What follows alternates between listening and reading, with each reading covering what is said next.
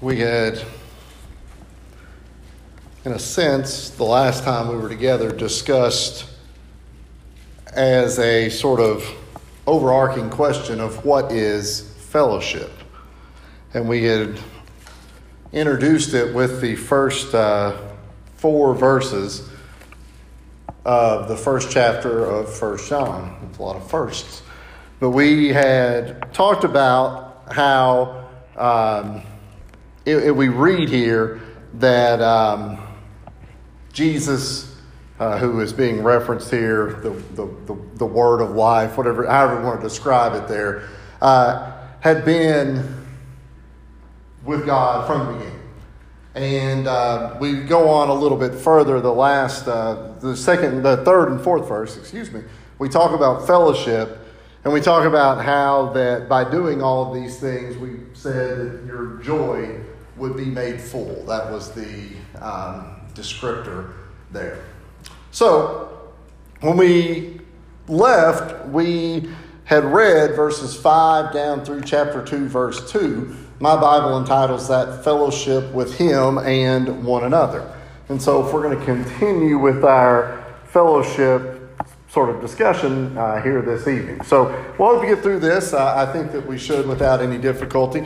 I think Tony read this before the last thing on Wednesday, so it feels right for her to just have to read it again here at the start of this one. But we read it to finish with, and we just kind of briefly addressed it, and I said, we'll do it again this time. So, Tony, if you don't care, to chapter 1, 1 John chapter 1, verse 5 through chapter 2, verse 2. This is a message which we have heard from Him and declare to you, that God is light and in Him is no darkness at all. If we say that we have fellowship with Him and walk in darkness, we lie and do not practice the truth. But if we walk in the light as He is in the light, we have fellowship with one another, and the blood of Jesus Christ, His Son, cleanses us from all sin. If we say that we have no sin, we deceive ourselves, and the truth is not in us.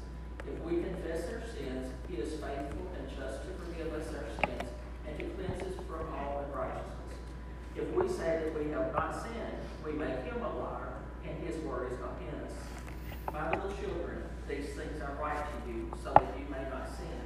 And if anyone sins, we have an advocate with the Father, Jesus Christ the righteous. And if He Himself is a propitiation for our sins, and not for ours only, but for the whole world. Okay. We'll get into all of that here as we go. But we had asked the question specifically in verse 5 when we left last week to explain what does it mean when it says that God is light.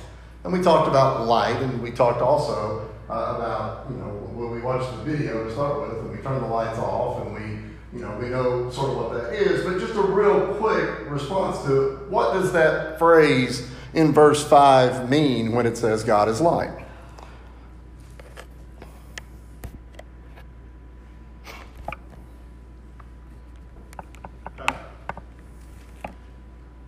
Well, God is, I don't know how to say it, but God's a very personification of, He's perfect, He's complete, there's no sin to be found. There's nothing that defiles or hurts or anything like that. That is not God. Sure. That is not God. God is perfect in every way. And we oftentimes, there'd be a lot more people describe light as being perfect as dark, I've heard people say, Kevin Robinson said 1,000 times, it's not meant for people to work at night. You can probably echo that, but it's God is perfect, He's complete, He's pure, He's, and you'll find it hardly any other place. Sure. So and then the second part then of verse 5, God is light, and in Him is no darkness at all. And we know then if light exposes everything, then darkness would conceal. And if you're, if you're thinking about if lightness is exposing, the truth, the goodness, the righteousness, whatever other term you might want to use in that sense, then the opposite of that would be darkness, which would be concealing what? Light. Okay, it would be concealing light, but it's not really concealing light. Like that, I don't mean like turn the lights off. But if lightness it exposes the goodness and the righteousness of God, what would darkness then do?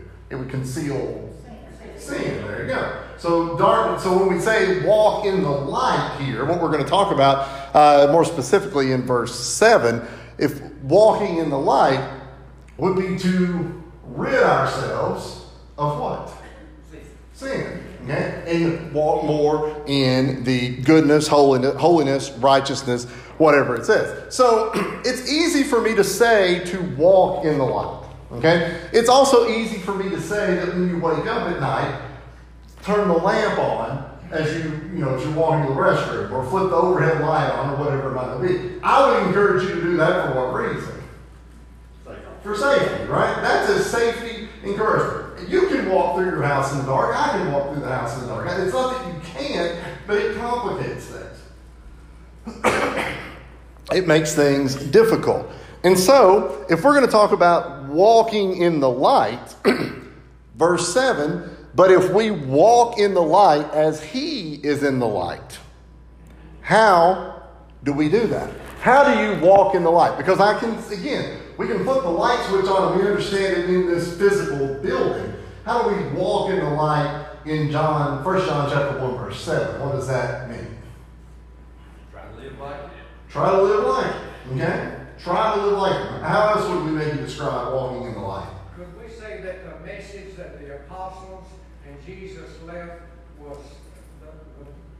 would be light? I think so. Yeah. I think, and sometimes you'll see that word light capitalized. But I think you're exactly right there, Leland, that you're going to follow, in a sense, the message, the guidebook that would show us how. Any other thoughts on walking in the light? Trying not to sin. Okay? Now, it's funny that Brent and I overlapped a little bit, I think, in the last couple of classes. But Brent mentioned, and Brent mentioned this, he was right. He said that can we be harmed in the light? Physically, as we're walking, can you be harmed? Sure you can. Sure you can. You can stub your toe in the house when it's 4 o'clock in the afternoon just as easy as when it's 4 o'clock in the morning. Okay? Can we make mistakes or do the wrong thing in the light? Absolutely. Absolutely. Now, I'm sort of mixing the story here, of course, between sort of this is what life is like in a physical building or a room, but also walking in the light. But what light does for us, and sort of in a reference to what Leland was saying there, is it shows a path for us. And if the message or if the teachings of Jesus, if the teachings of the apostles are our message, are our path, or our light, then what happens if we take a step off of that path? Good. You still have an opportunity. It's not necessarily the worst thing, but one of the things that people say happens, and I can't speak for this because I'm not really an explorer, but they said sometimes people will end up lost and they're not really that far from where they actually tried to be. But when we take one wrong step, we sometimes do what? We give up. Say it again. Yeah, I think we give up. Some people give up, but sometimes people will take a second step to try and correct the first step. Well, if I'm trying to walk from here to the back of the room, if this is my first step, well, I'm not going exactly the right way, but I'm not exactly wrong either. But what if my next step is to turn this way? How far am I getting from where I'm supposed to be going? I'm moving farther away. So when we talk about walking in the light, the opposite of that would be walking in darkness. And if we're not careful, I hope you're understanding what we're saying right here, the longer we walk out of the light, the more steps we take in the darkness. Does that make it tougher and tougher to come back to the light? Makes it easier to go back, too. I'm sorry? It makes it easier to go the wrong direction. Once you've gone step 2, then you get used to that, and you just keep going sometimes. Absolutely. Absolutely. So let me ask you this question then, because we've pretty clear what walking in the light is. Now I think we kind of see what walking in the darkness is. Can you walk in light and darkness at the same time? No. Just show of hands. You got to know. So who would say no? Can you walk in light and darkness at the same time? Who say yes? Okay? Why would we say no to walking in light and darkness at the same time? Well, we can fool ourselves. There's people that are terrible alcoholics that say, I don't have a drinking problem, okay? But they're terrible. They have fooled themselves into the thinking.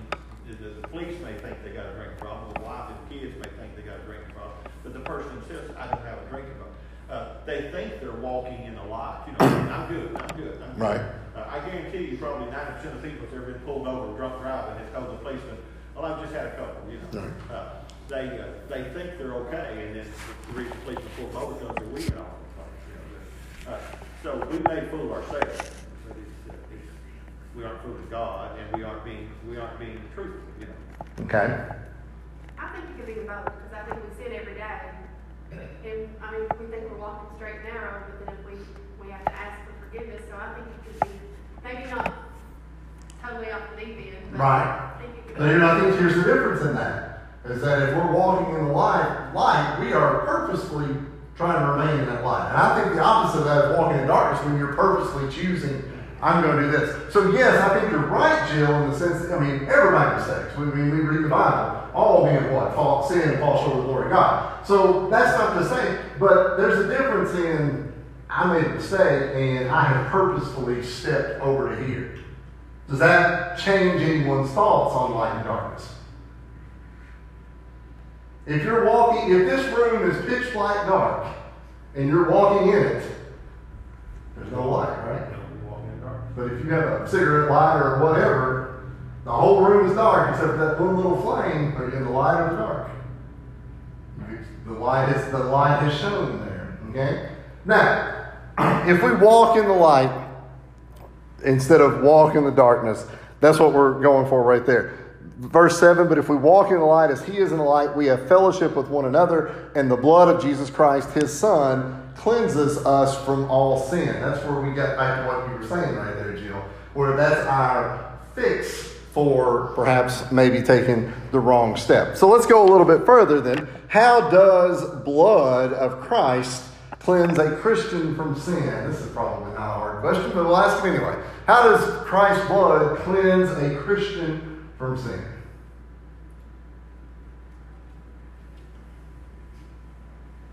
We're forgiven. We're forgiven. Okay? We are forgiven. How else?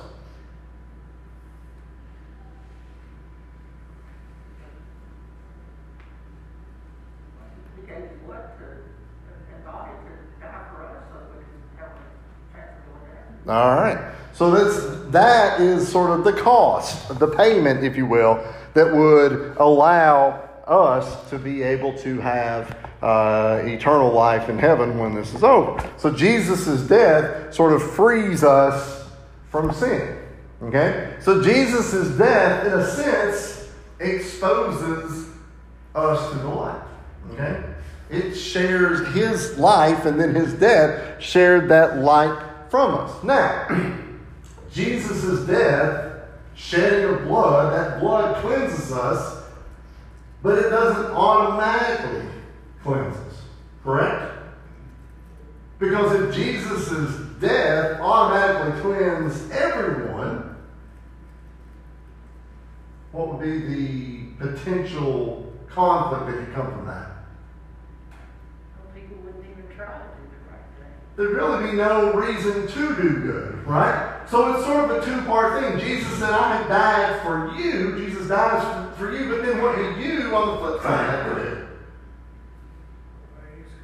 You have to, Joe, you have to come into contact with that spilled blood. Now, this does not mean that I have to go somewhere and try to find, a pint of Jesus' blood that somehow stayed open and rub it. That's not what we're talking about. How do we come in contact with the blood of Christ? Baptism. So it's figurative description. But when we think about cleansing ourselves, baptism cleanses us how? Takes your sins away, right? And it's a descriptor right there in front of everybody, but it doesn't have to be in front of anybody, but right there in front of everybody, that you go down and you come up and that water washes off of you. When you get out of the swimming pool, or you get out of the tub, or out of the shower, that water runs right down off of you, right? Okay? Could we say that's where we contact the blood at, is in baptism? I think absolutely. I think you'd have to say that. And that's where that cleansing takes place right there. Now, the idea of baptism, the act of a baptism, is a very old historical thing. People were being baptized way before Jesus, way before John. It had nothing to do with Christianity. It was just a way of a purification method, a cleansing that people would do. It was sort of a symbol of like, I am sort of making a change. A lot of Christianity is adapted from things that already existed. But baptism showed that. It was you saying to the people, it was you saying to God, I am making a change. Does that make sense? So we're going to walk in the light. We're stepping out of the darkness and into the light. When are the sins forgiven? When we're baptized. Okay? So it should be like a weight loss thing, right? When you go down, you carry a lot. When you come up, it doesn't. You don't have near as much. I probably need to be baptized a handful more times, to shed a little bit, I guess. But when we think about when we come out of the water, that's as good as probably will ever be, right? Because why? Sins are washed away. Our sins are washed away. Okay, so how does that work with what Jill just said about 5 minutes ago, that people sin all the time? How does me being baptized work with what Jill just said? Well, people that are trying to be Christ-like do not willfully sin. But people that are being Christ-like, they do make mistakes. People, and agree with Jill on that. But I just thought of this verse right here. Jesus said, he who's not with me is against me, and he who's not gathered with me scatters abroad. Matthew 12:20-30. There's a whole lot of political correctness in the world. We use that term all the time. Okay? There's a whole lot of people used to say they were straddling the fence. Okay, I'm not for this or against it. Politicians are the notorious for this. They're kind of for it, they're kind of against it, depending on the lot of Christians that way. They really, really, really, really want Jesus in their life whenever the doctor tells them they've got cancer, or the doctor tells them they've got heart disease or kidney failure. They really want it. But then when the doctor says, well, we were wrong, you're good, everything's fine, then they're not so concerned about Jesus. They may quit coming to church, they may quit praying, they may quit doing a lot of things that they were trying to do that's good. We try to straddle the fence. Jesus makes it abundantly clear. You're either with him or against him. That doesn't mean you don't make mistakes. That does not mean that at all. You do, but you are doing everything in your power to walk in the light. I can walk right over to this parts store tomorrow and probably can steal something and get away with it, okay? But why would I even think of doing that as a Christian, okay? Why would I even think of doing that? Look at there's not anything on that he's got that I want. It's the first thing, that I need to steal for. So we have to be careful because we try to straddle the fence on too many issues, and you cannot do that in Christianity. And what Jesus says to the church in Laodicea, because you're lukewarm, I'll spew you out of my mouth. I wish you were hot, or I wish you were covered, but you're lukewarm. And that's what Christians, a lot of times, there's a lot of lukewarm Christians. They want Jesus when it's convenient for them, but they don't want him when it's not convenient for them. And so, therefore, they are not walking in light. They may profess to be, but they're not. Okay. You know what I'm saying? Mm-hmm. I see people put stuff on Facebook, curse, and then the next day put, smile as God loves you, God loves God, love God, just stuff like that. You're one or the other. Daniel, could we be in trouble by saying, well, I'm going to go ahead and do this sin because I know I can get forgiveness for, don't you think that's the wrong attitude? Hold on to that for just a second. We'll come back to that in just a moment. Verse 9 of chapter 1. If we confess our sins, he is faithful and just to forgive us our sins and to cleanse us from all righteousness. Okay? So now if we're thinking about prior to baptism, one of the things that we'll do is confess our sins. But if we've made it clear that we're still probably, people still make mistakes even after the fact, then what does that tell us we have to do even after the fact? Continue to confess our sins. We have to continue to confess our sins. Now, who do we confess our sins to? Well, if it's private, you confess it to God. If it's public, you should confess before the church. Okay. If it's something not well known in the community, and everybody knows, it's been going on for years or whatever, you should go before the church and ask for the prayers of the church. Okay. If it's just between you and, I went over there, I stole something, and nobody knows it, there was conflict. I need to make that right, and I need to confess it to God. Okay. So when we think about confession, we think about, we tend to think about lawyers and, court system, and that we have a confession from a person, so, we'll take the next steps. So we confess our sins. He is faithful and just then to forgive us of our sins. Okay? So if we hold up our end of the deal, then what the Bible says right there, then God will hold up his end of the deal, correct? So it would seem then, if we can go back to what Leland said, that maybe we could just pre-plan our sins, if that makes sense. Well, I'm going to do this because I know that this can be done as a result of it, right? So I'm going to sin. I'm purposely going to do this, but I know that 1 John chapter 1 verse 9 there says that everything's good. What's wrong with that line of thinking? We have to be truly sorry for what we've done and not just lip service about it. And really, if you're a Christian, you're not in the sinning business. Now, we're going to make mistakes, and it's wonderful that we can have forgiveness of them, Otherwise, we'd have no hope. You're right. We have to have the right attitude.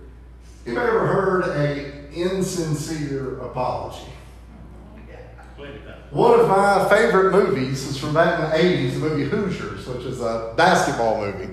And early on in the show, the new coach is there, and two kids kind of get smart with the coach. And the coach says, I'm not putting up with this. And they left. The two kids, they said, I don't want to be part of this. I'm going to transfer to the next school over. Well, about 30 minutes later, the practice has been going on, and one of the boys, his dad, sort of walks him in. And he said, tell him, son.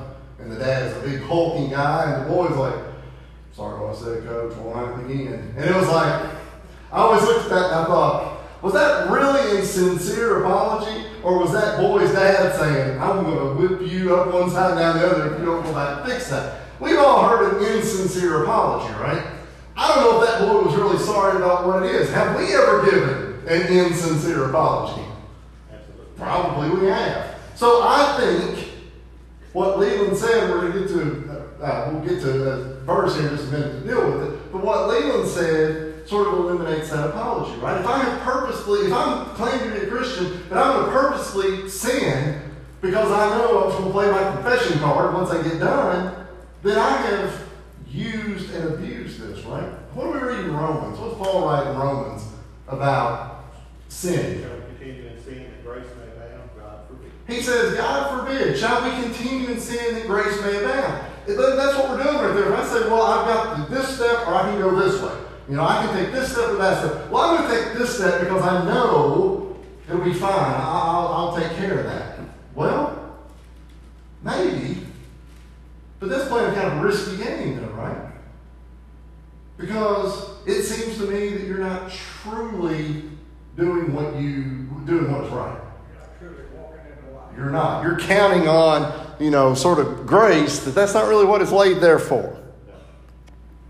Thoughts? And the verses 8 and 9 talk about we deceive ourselves. Right. It goes back to the premise, though. First thing, you have to be walking in the light. Right. Okay. If you're not walking in the light, making no pretense whatsoever walking in the light, You can confess all you want to. You know, you just say, well, I don't care what the Bible says. I'm just going to tell God every day, God, I'm sorry I got drunk last night. God, I'm sorry I got drunk last night. You know, for the next 300 years, okay? And it's not worth there's no need to even say it, you know. Right. You know what I'm saying? Mm-hmm. Because that's not God. The point is, you have to be walking in the light to begin with, making the diligent effort to walk in the light. And then when you do slip up, and you will, you can ask for forgiveness. So 7, 8, 9, and 10, we see that in these handful of verses. 1, if we walk in the light, in verse 7. Number 8, if we say we have no sin, we're not lying to God. He already knows that. Who are we lying to? We deceive ourselves. Verse 9, if we confess our sins. So verse 9 is back to a sort of a positive thing. Verse 9, if we confess our sins, he'll forgive them. But verse 10, if we say we have not sinned, we make him a liar and his word is not in us. So it's absolutely certain that we have to get our sins removed. But it's also absolutely certain that we're going to make mistakes in the process. So we can't say, well, I was baptized and saved and everything is good from now on, because we're lying. Verse 10 says, no, we absolutely will sin. But we also can't say, well, you know, I've sinned and I'm just, you know, I took one wrong step and show's over. I can't ever nothing ever good can ever come from me again. Kind of works hand in hand. There's a lot of chapter 1 and chapter 2 in 1 John where the verses sort of overlap, where you get sort of a positive and then a negative. Let's go to verse 1 that Tony read just a moment ago. My little children, these things I write to you so that you may not sin. And if anyone sins, we have a what? An advocate with the Father, Jesus Christ, the righteousness. So he says, I'm telling you all of this. And we're going to see that what we've already read, but what also comes in chapter 2. My little children, these things I write to you so that you may not sin. I'm giving you directions on how to not mess up. How many of you have ever been instructed on something? Maybe at work. They told you how to do it. Well, it may have not been that big of a deal, but it might have been a difference in life and death. There's probably some of you that have been involved in situations or worked with things that the wrong move could cut a limb off or could kill you. That can happen, right? So whenever you're being told, I'm telling you this for your benefit and for your safety. Okay? I'm not in the military, but I'd say when they give you the gun at the military, they probably got to go over a few things before you get it, right? We have some kids that sometimes leave when they graduate high school and they go to the military, and they're like, wow, if this is what's protecting us, I'm worried. But with some instruction, maybe it'll be there. So what he's saying right here in verse 1, I'm telling you this so that you won't sin. But you're going to make a mistake. Because your instructions when you're working with a machine or whatever it is if you do this and it's wrong, the second part is here to fix it. Okay? Because I can't let your arm just keep getting cut up so when the button's right there. You got to be able to figure out how to fix it. He says in verse 1 right there that you may not sin. But if anyone sins, we have a what? What's that word that we said? We have an advocate. What is an advocate in verse 1 right there? A go-between. That's a Greek word right there. Parakletos is the word. I'm not claiming to know anything about Greek, but I have done a little bit of Greek studying this summer to try and figure it out. It's all Greek to you, so it doesn't matter. But it's used as sort of a counselor, a helper, or a comforter is what that word really means. Okay? A counselor, a helper, or a comforter. So I want to take a few minutes and look at each of those three words and how does Jesus play that role. First of all, how does Jesus play the role of a counselor? Think about a guidance counselor in school or something like that. We got a book to go by. Okay? So we have some guidance, some counseling that's right there. Sometimes we hear the word counselor described as somebody who represents somebody, a lawyer. Okay? Why is it better for the lawyer to talk in court than for you to talk in court? They know what they're talking about. They know what they're talking about. You don't. You say something real loud, and you're going to go to jail for 20 years, right? No, I shouldn't have said that. All right? The counselor kind of provides that counseling. Connie, you're exactly right. We read the book. What do I do in this situation? Let's read and find out. There are all sorts of little bookmarks and posters and signs that say, if you feel like this, read this.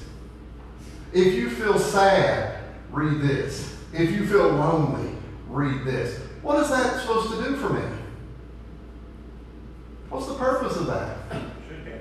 It's supposed to help me. Okay? Well, life is perfect right now. I don't feel sad at all. Well, maybe I don't need to read that. But there's probably something that I need to read. So it's going to work as a counselor. So then let's look at the second one then. After a counselor, a helper. What is a helper? Could we say a go-between? A go-between? Sure. Because Christ is a go-between us and God. Sure. And he's pleading our case. He's helping, right? He's saying, I've been here. I know. Can you and I get to heaven without Christ? No. No. No chance. Anybody ever heard somebody say, or maybe it happened in your life, there's no way I could have finished math class without her help or his help. There's no way we'd have got the roof on without their help. There's no way the tobacco would have got cut without their help. That helper is the difference between us succeeding and failing, right? Jesus is the difference between us succeeding and failing. Jesus is that go-between, that helper. Jesus said, unless you believe I'm he, you'll die in your sins. Absolutely. Now, the third one, comforter. And before you do that, 2 Peter 1, verse 3, Connie alluded to this. All things that pertain to life and godliness through the knowledge of him that has called us to glory and virtue. We've been given all things. So there is not one situation that you can have in your life that's not been addressed in the Bible. It's just what Connie was saying. We have the book. We have the book. So we have counseling, we have help, which to me, help seems more like a physical drag you along. What about comfort? A comforter. You have a comforter on the bed? Yep. What's the purpose of a comforter on your bed? Keep you warm. Keep you warm, all right? You put it down the end of the bed, not so you don't make it. Wow, okay. That's the So you have a comforter, right? I need a new comforter for my bed, or whatever it might be. But that comfort, you sort of wrap it around it, right? You know, there's nothing better than, when you feel it, get those 3 or 4 blankets over you when it's cold outside, and you kind of snuggle in right there. How does Christ serve as a comforter for us in that description right there? It just makes you feel better. Absolutely. He wraps you in his arms. He wraps you in his arms. It makes you feel better. Protection. And protection. Okay? So that comforter is sort of wrapped around us. The comforter is worthless at the end of the bed. I mean, she needs to know that. The comforter works that they don't make those so you can just lay them up in the bed. They make them so you'll be warmed up with them. Okay? Jesus is our comforter, but only if we reach for it. Or you can be like me, Dad, don't use the old one at night and the good one during the day to look good.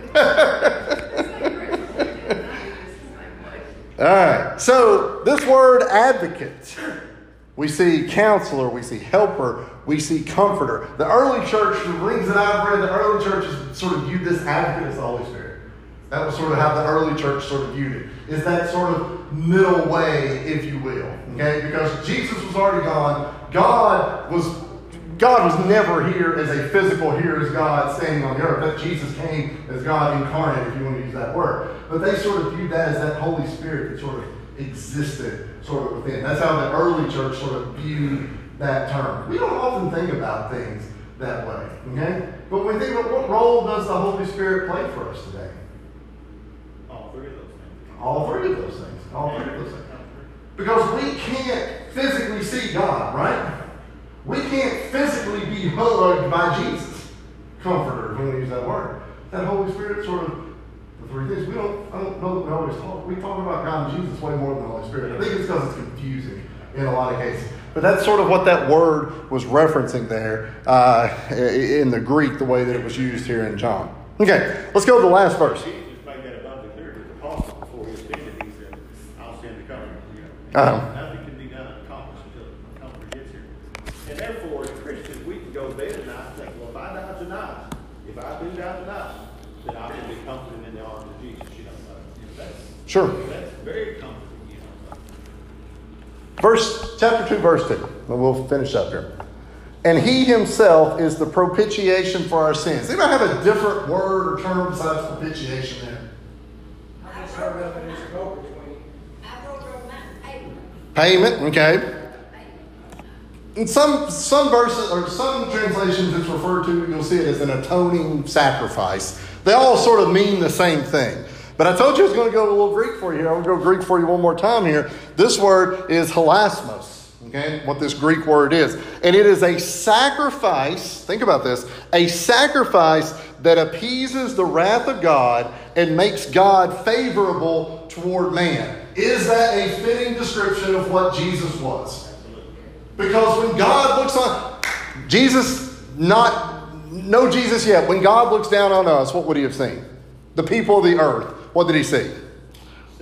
Sin. Things that he could not bear to stand, right? And so that would have made him angry. I think it's fair to say. But so he sends his son. That Jesus' role was to do what? Appease the anger of God. Make us more appealing to God, right? Because we all have agreed we can't do that ourselves. So Jesus' responsibility was to, as we said right there, appease the wrath, if you would, of God. So the propitiation toward man. Jesus is that because he subbed in for us. Think about what a sub is. Okay? Anybody ever had a substitute at your job? Okay? You ever played sports? They put a sub in. The real reason that they put a sub in is because whoever's playing is not getting the job done the way they're supposed to. There's been players that play basketball at UK that I was just like, please put somebody else in. He's not getting it done. You put somebody else in, it's like, oh, things are a lot better now. Well, guess who wasn't getting it done? We were. None of us. Guess who subbed in? Christ did. Worked a whole lot better, right? Jesus is the advocate who defends us against God's anger. When we think about fellowship, when we think about being together, we're together as a church. But we have fellowship, if you would, with the Lord because of what Jesus did for us. Thoughts? Questions? I think it's important for us to realize, like I said, it's not for our sins only, but for the whole world. We know that, but I think sometimes we forget. God's not interested in this vile sinner over here. That's just not true. Jesus is a propitiation for the vile sinner over here, just as surely he is for the person that's doing their very best to walk in the light. Absolutely. The last thing, not for ours only, but for also for the whole world.